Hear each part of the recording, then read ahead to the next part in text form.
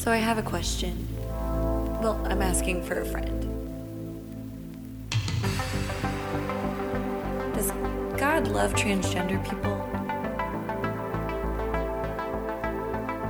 I'm asking for a friend. Everyone's worried all the time. What do you think we're all so worried about?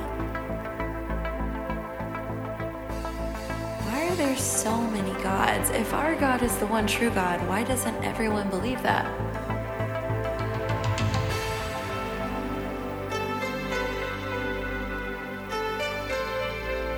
Why does God only heal some people?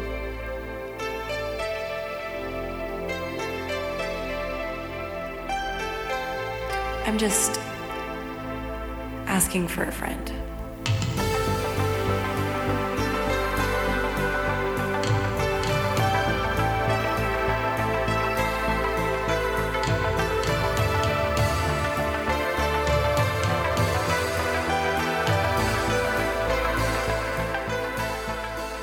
Good morning, church. How are you guys doing this morning? Good? It's good to see each of you here. And if you're our guest, once again, if it's your first time or you're worshiping online with us for the first time, I just want to welcome you. My name is Aaron, and I'm the lead pastor here at New Community Church, and I'm so glad that you're with us this morning. And we're in the middle of this series called Asking for a Friend. And we've been tackling some really tough topics and looking at some questions that we have. There may be questions that we don't really know the answer to, and so we've gone to Scripture with that. Maybe we're embarrassed to ask, so we're asking for a friend, but it's been some great conversations that we've been having. And let me just say, I love the feedback as we've walked through this series together, just how this has opened up conversations for some of you guys to wrestle with these ideas.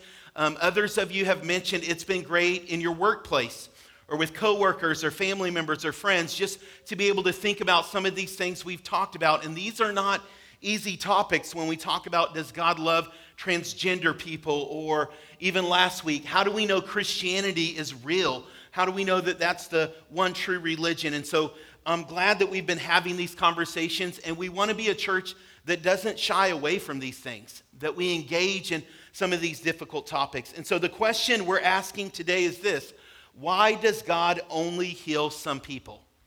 Why does God only heal some people? And the 2-second answer is, I don't know. Okay? So that's the message. We're done. No, I'm joking. We're going to dig in a little bit deeper there, okay? But why does God only heal some people? Let me start with the story. And I've shared part of this before. Some of you guys have heard this. But whenever I was about 1 year old, I was in an accident, and I got burned really bad by hot water. And so if you've ever seen me wear shorts, I have still burn marks all over down my legs, all on my back. Really severe burn marks. They were 2nd and 3rd degree burns. So that meant it went beyond the skin tissue deep down into the muscle. And the doctors told my parents I'd never be able to walk again because of the the intensity of the burns and what had happened in my body. And I was able to walk. When I was about 6 or 7, I was going to the doctor for a follow-up for these burns. Have to go every year. And they said, Aaron, we're going to have to do surgery because as you're growing, that skin and the muscle tissue isn't stretching like it needs to, and it's causing problems. And further down the line, it's going to cause serious issues, and so we're going to have to do surgery. I was about 6 or 7 years old, and they said, we'll put medical balloons in your leg, and every week you'll come in and we'll just expand those a little bit. It'll help the skin to stretch. Now, I was 6 years old, and I pictured one of those yellow party balloons going in my leg. And I thought, that's really scary. That does not sound okay. And so that Sunday when we were at church, I was in our kids' church, like we have right here in the Next Gen room. And my kids' pastor says, does anyone have a prayer? And I just raised my hand. And I told him what was going on, and I was like, I don't want to have surgery. And so for a couple weeks, every Sunday, I was that kid that raised my hand and prayed for the same thing. And a few weeks later, I went back to the doctor. It was another follow-up, and then they were going to schedule surgery. And I remember him coming into the room, and he said, I can't explain it. I don't know how to describe it, but the tissue muscle is growing now. Your skin is stretching. It wasn't doing that a couple of weeks ago, and I was so excited, you guys. I knew in my heart, Jesus healed me. Like it was something that the doctors could not explain. I couldn't explain it.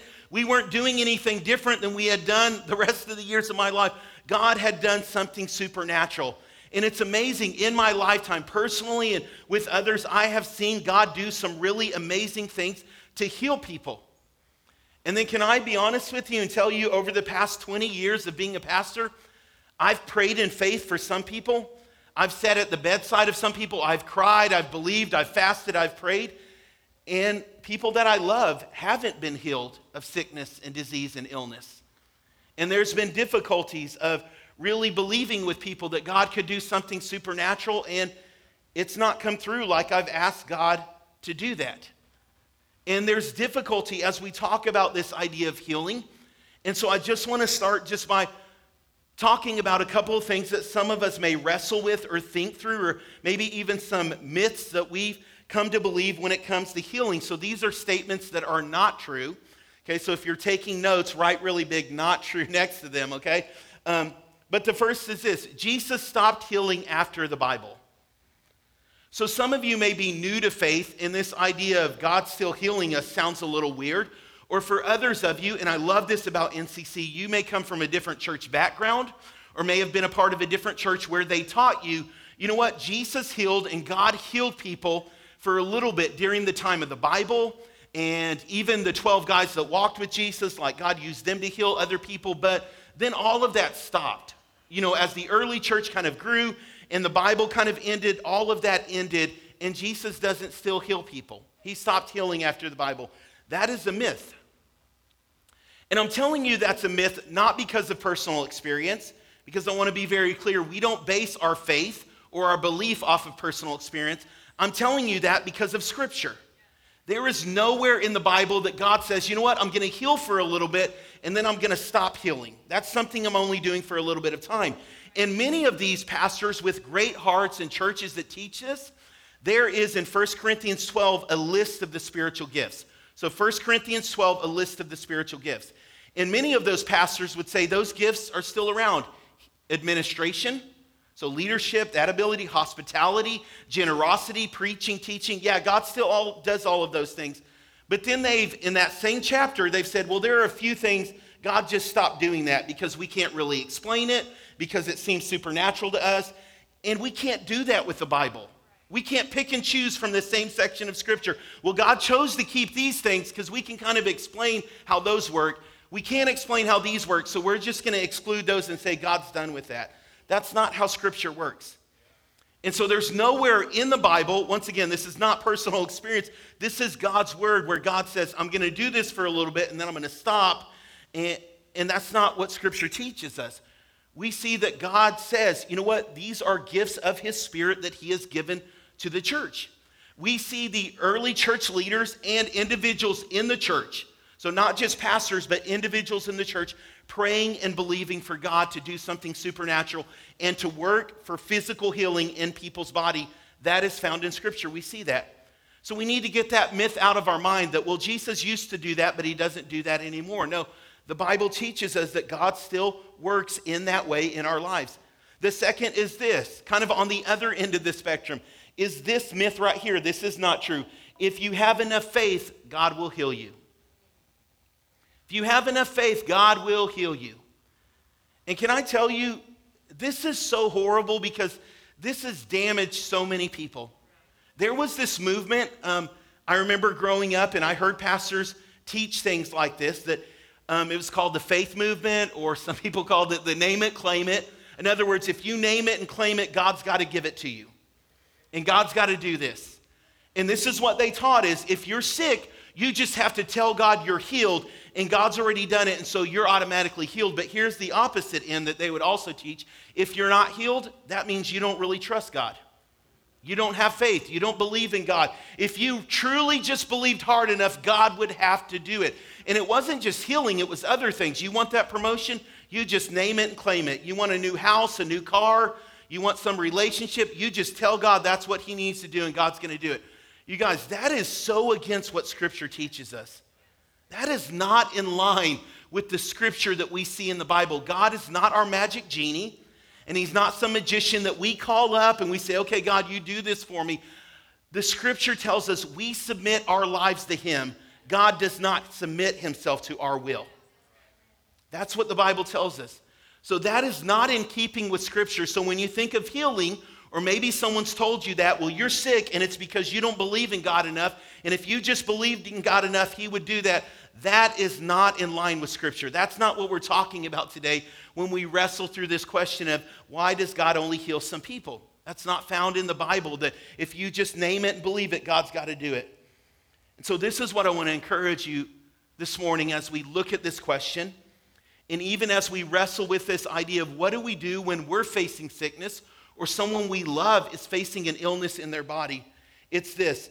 It's that we can trust Jesus in the healing and we can trust Jesus in the waiting.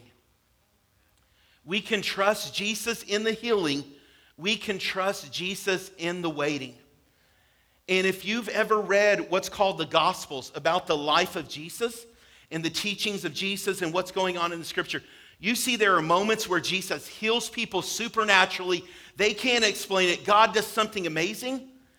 And then there are also stories in the Scripture, and if you want to read about this, go to Acts chapter 3, where there's this man that Jesus probably passed tens, if not hundreds of times, who's not healed till years later after Jesus has already ascended into heaven. We trust Jesus in the healing. In Acts 3 and in other parts of the Bible, we trust Jesus in the waiting. We don't know why Jesus walked by that guy on the temple gate so many times and never stopped and said, stand up and walk. But it wasn't until years or months later, after Jesus is gone, that he finally is healed. We trust Jesus in the waiting. When God doesn't do what we want him to do or show up like we want him to do, we still trust him in this process. And so I'm going to give you a few scriptures and we're going to look at a few stories from the Bible that I want to encourage you with as we walk through this faith journey. And we talk about this. God, what do we do when we're praying? We're praying in faith, but God, the outcome isn't what we see it to be, or we don't know how it's going to turn out. And the first thing I want you to do is whenever you're facing a situation like this, is that you trust him when you don't see the outcome. That's my encouragement to you. Trust God when you don't see the outcome, when you don't know how it's going to turn out. When you get the doctor's report or you get a phone call from a close friend or a family member and they say, hey, I'm going to have to have surgery, or this is what the doctor said, that you trust God when you don't see the outcome, when you don't know how it's going to turn out. There's this powerful story in Daniel chapter 3.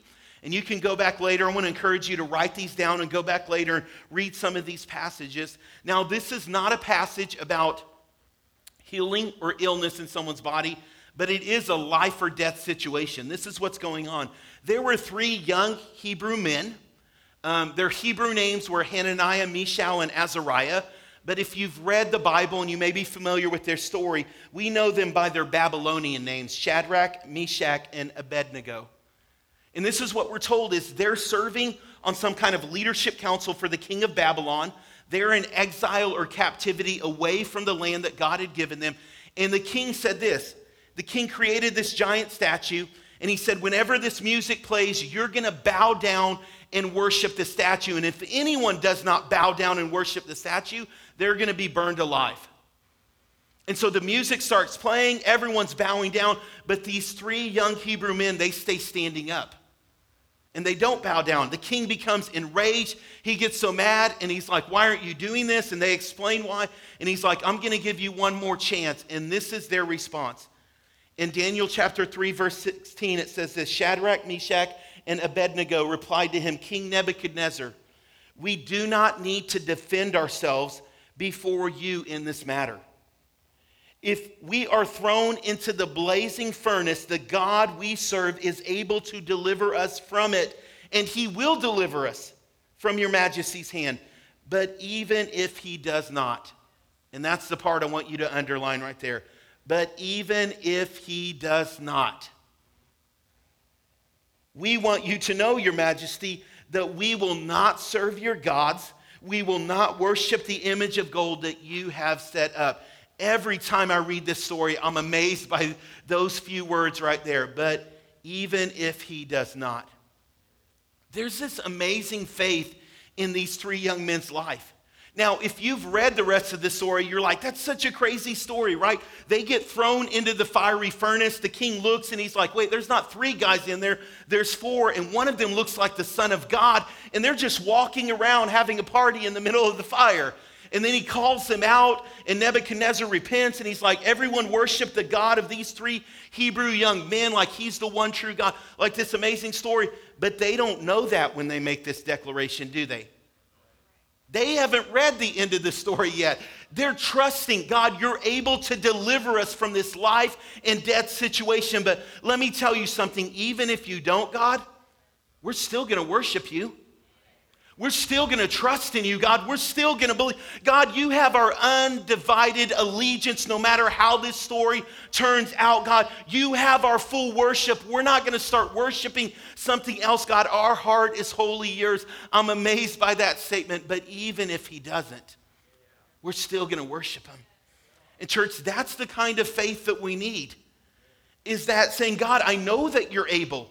Lord, I believe that you're bigger than cancer. I believe that you're bigger than any illness or what's going on in my body or some situation that my family member may be facing. God, I trust that you are able to do the supernatural and the impossible. But God, even if the outcome isn't like I think it is, I'm still going to worship you. I'm still going to love you. I'm still going to trust you, God.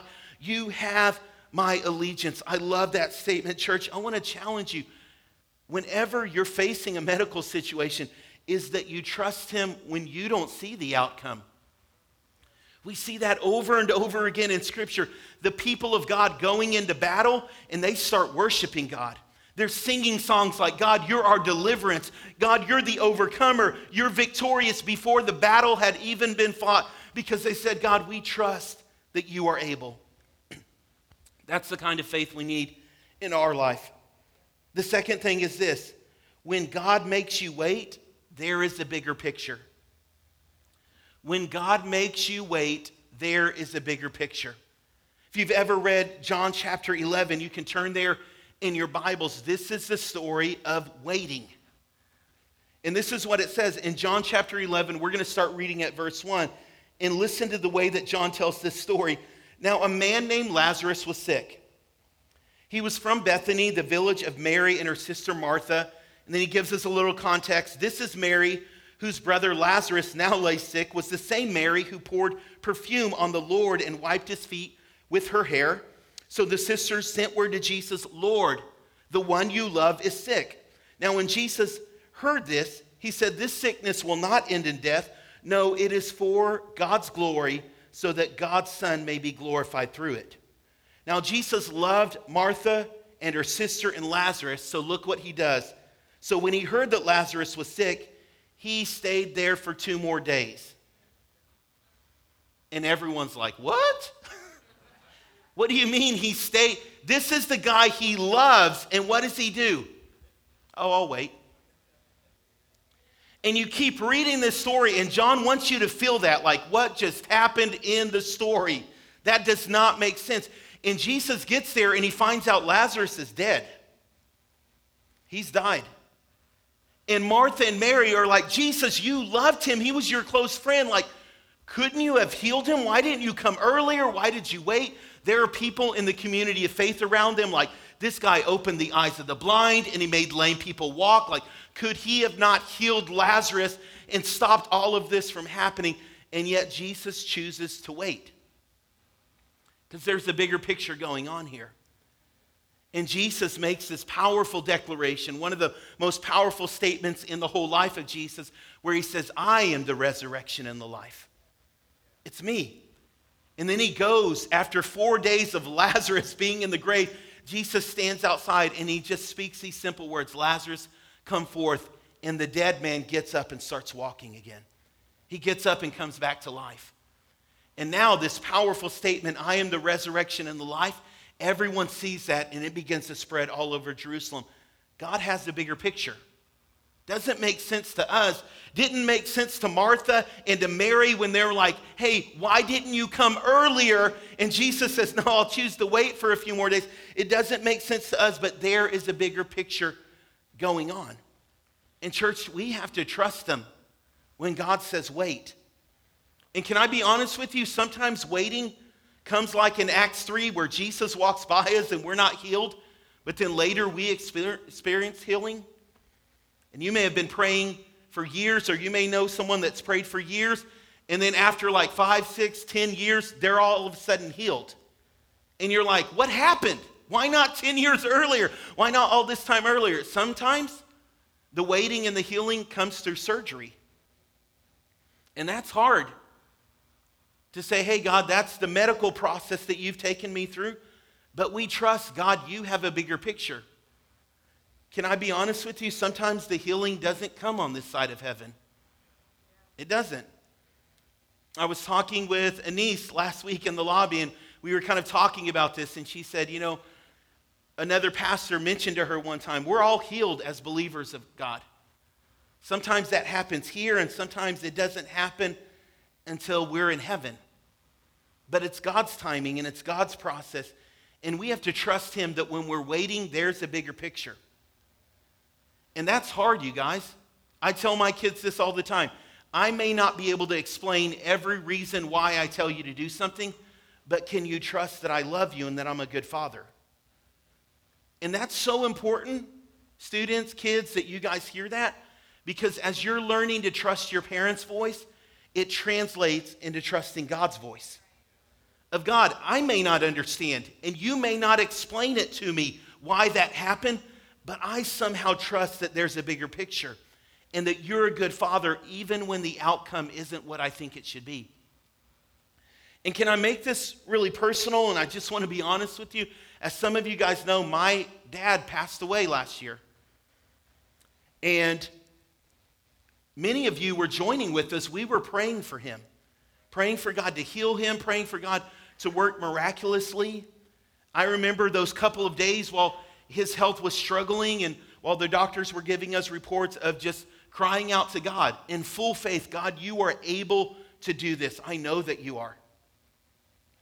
And then getting the phone call saying, hey, Dad's passed away. And it was a whole bunch of emotions, you guys. It was joy because I fully trust that my father was not in pain anymore, that he wasn't struggling in his breathing, that he was totally healed in the presence of God. And then there was this deep hurt and anguish because I love my dad immensely. And that realization of he's not here with me anymore. And that was hard. And if I'm to be honest with you, I wrestled with God like even a couple of hours. I was like, God, you're the resurrection and the life. I don't know how, but he could still sit up on that hospital bed and scare a bunch of people. But you could bring him back to life. Like, you want to do that, God? And God's like, no. And that was hard. And I just wanted to share this because someone in this room may need to hear it, or maybe it's just for me. It's okay to be honest with God. Like, we've had some real honest conversations since then. Of God, it doesn't make sense. Like, my dad was an amazing husband and father and pastor. At his memorial service, we had so many people coming up to us. Like, my life has changed. My marriage is healed. My family's been restored. I'm saved because of Pastor Angel. And if God were to ask me, I would say earth is better with Angel Escamilla here than without him here. I don't understand this. There have been moments where I've told God, I'm mad at you. This hurts. I don't like this, God. And can I just tell you, God's okay with that. Because I've never stopped loving God. And I've never stopped trusting him. It's just that me as his kid, I'm saying, I don't understand this. And it's painful, and it hurts, and it's difficult. But somehow, God, you've got a bigger picture. And I've come to the place where I'm saying, you don't have to tell me why. And I don't even expect to get to heaven and for God to have to explain himself. I just trust that he's good. And even though it didn't turn out like I hoped it would or prayed it would, I still trust that he's a good father and that he truly wants what's best for me. I trust him with my dad's life, that he wanted what was best for my dad, and he wants what's best for my dad. Like, I honestly believe that. But I just want to give you space in the midst of sickness and illness to be honest with God. The Bible is. If you've ever read any of the Psalms, David saying, wait, God, it seems like wicked people are prospering. It seems like my adversaries are winning. It seems like I'm being crushed. This is in the Bible, these songs and poems that David is writing. God, I'm coming out behind and everyone else is coming out ahead, and I'm the one that loves you, God. And yet he keeps coming back. But you're my Redeemer, and you're my shield, and you're my rock. And God, you're the one I'm going to worship. And I don't know how this is going to turn out, but I trust you have a bigger picture in mind. Isaiah chapter 55, the Lord says this, "For my thoughts are not your thoughts, and neither are your ways my ways, declare the Lord. As the heavens are higher than the earth, so are my ways higher than your ways, and my thoughts than your thoughts." Church, I want to tell you, when he asks you to wait, he's doing something. He's got a bigger picture in mind. We may not always understand it or get it, but we trust the goodness of God. Let me give you one last thought as we're looking at sickness and illness in our life, when we're talking about healing and prayer and not always understanding what God is doing. Let me challenge you with this, that you and I don't stop asking. We don't stop asking. That may seem odd, but the Bible tells us to do that. If you still have your Bibles open in Luke chapter 18, look at this story that Jesus tells his disciples. It says this, "Then Jesus told his disciples a parable."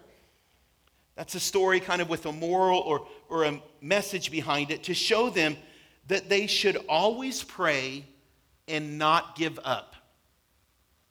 Jesus tells them a story that points out this message right here. You should always pray and not give up. Don't stop asking. And I don't have time to read all of this, but you can write that down. Luke chapter 18, it's verses 1 through 8, where Jesus tells about this, what he calls a persistent widow, who's being attacked and oppressed by people in her community. So she goes to this judge. This judge does not fear God. He doesn't really care about people, but eventually he gives in to the widow, because she doesn't stop asking. She comes night and day. She keeps on bugging him. And he's like, I don't care about God. I don't care about people. But I'm going to do what this woman wants me to, because she doesn't stop asking. And the Bible says, hey, if this wicked judge will do this, how much more will your heavenly Father respond to you? Don't stop asking. I can't tell you that the answer is always going to be what you want it to be. And I can't tell you the outcome's always going to happen like we want it to happen. But the Bible tells us that we can come to our Heavenly Father and we can continue to ask. As His children, we can pray with boldness, pray with faith, and ask Him to intervene on our behalf. In James chapter 5, verse 14, it says this, "Is anyone among you sick? Let them call the elders of the church to pray over them and anoint them with oil in the name of the Lord. And the prayer offered in faith will make the sick person well, and the Lord will raise them up. If they've sinned, they will be forgiven. Therefore, confess your sins to each other and pray for each other so that you may be healed. The prayer of a righteous person is powerful and effective." It's powerful and effective.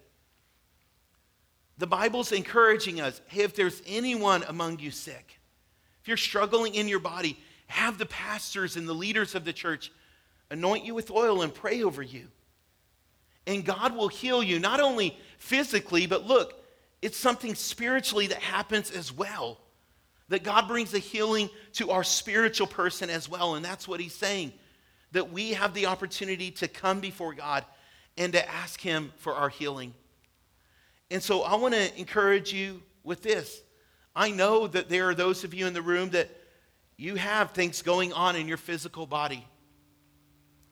I want to be honest, it's discouraging sometimes when you've prayed and prayed and you're like, man, I don't see the outcome yet. I don't see the answer yet. But can I encourage you with this, that you trust God in the healing and that you trust God in the waiting. That you trust that He's a good Father and that He hears and sees what's going on in your life. That there's a bigger picture at work and that we can trust God in that, but that we would never stop asking God to do that. Never stop asking God to work in our life. And so this is what I want to encourage us to do. We've created a little bit of time, and I've ended my message a little bit early this morning, because we want to create a moment to pray together. And so in a second, not right now, I'm going to ask you to stand to your feet, and we're going to sing this chorus that we sang earlier. And you may feel surrounded by the enemy. It may seem like things are going on and you don't know the outcome. But can I tell you, God's presence is surrounding you. God is near to you. God is with you in those difficult moments. When you read John 11 in its entirety, we see a God that weeps with us.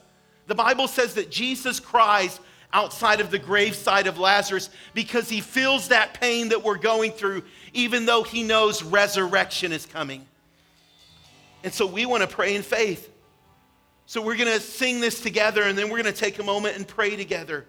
And I'm going to ask you, some of you, this may be a big step, but I'm going to ask you to sing this out in faith. God, you're surrounding me, God.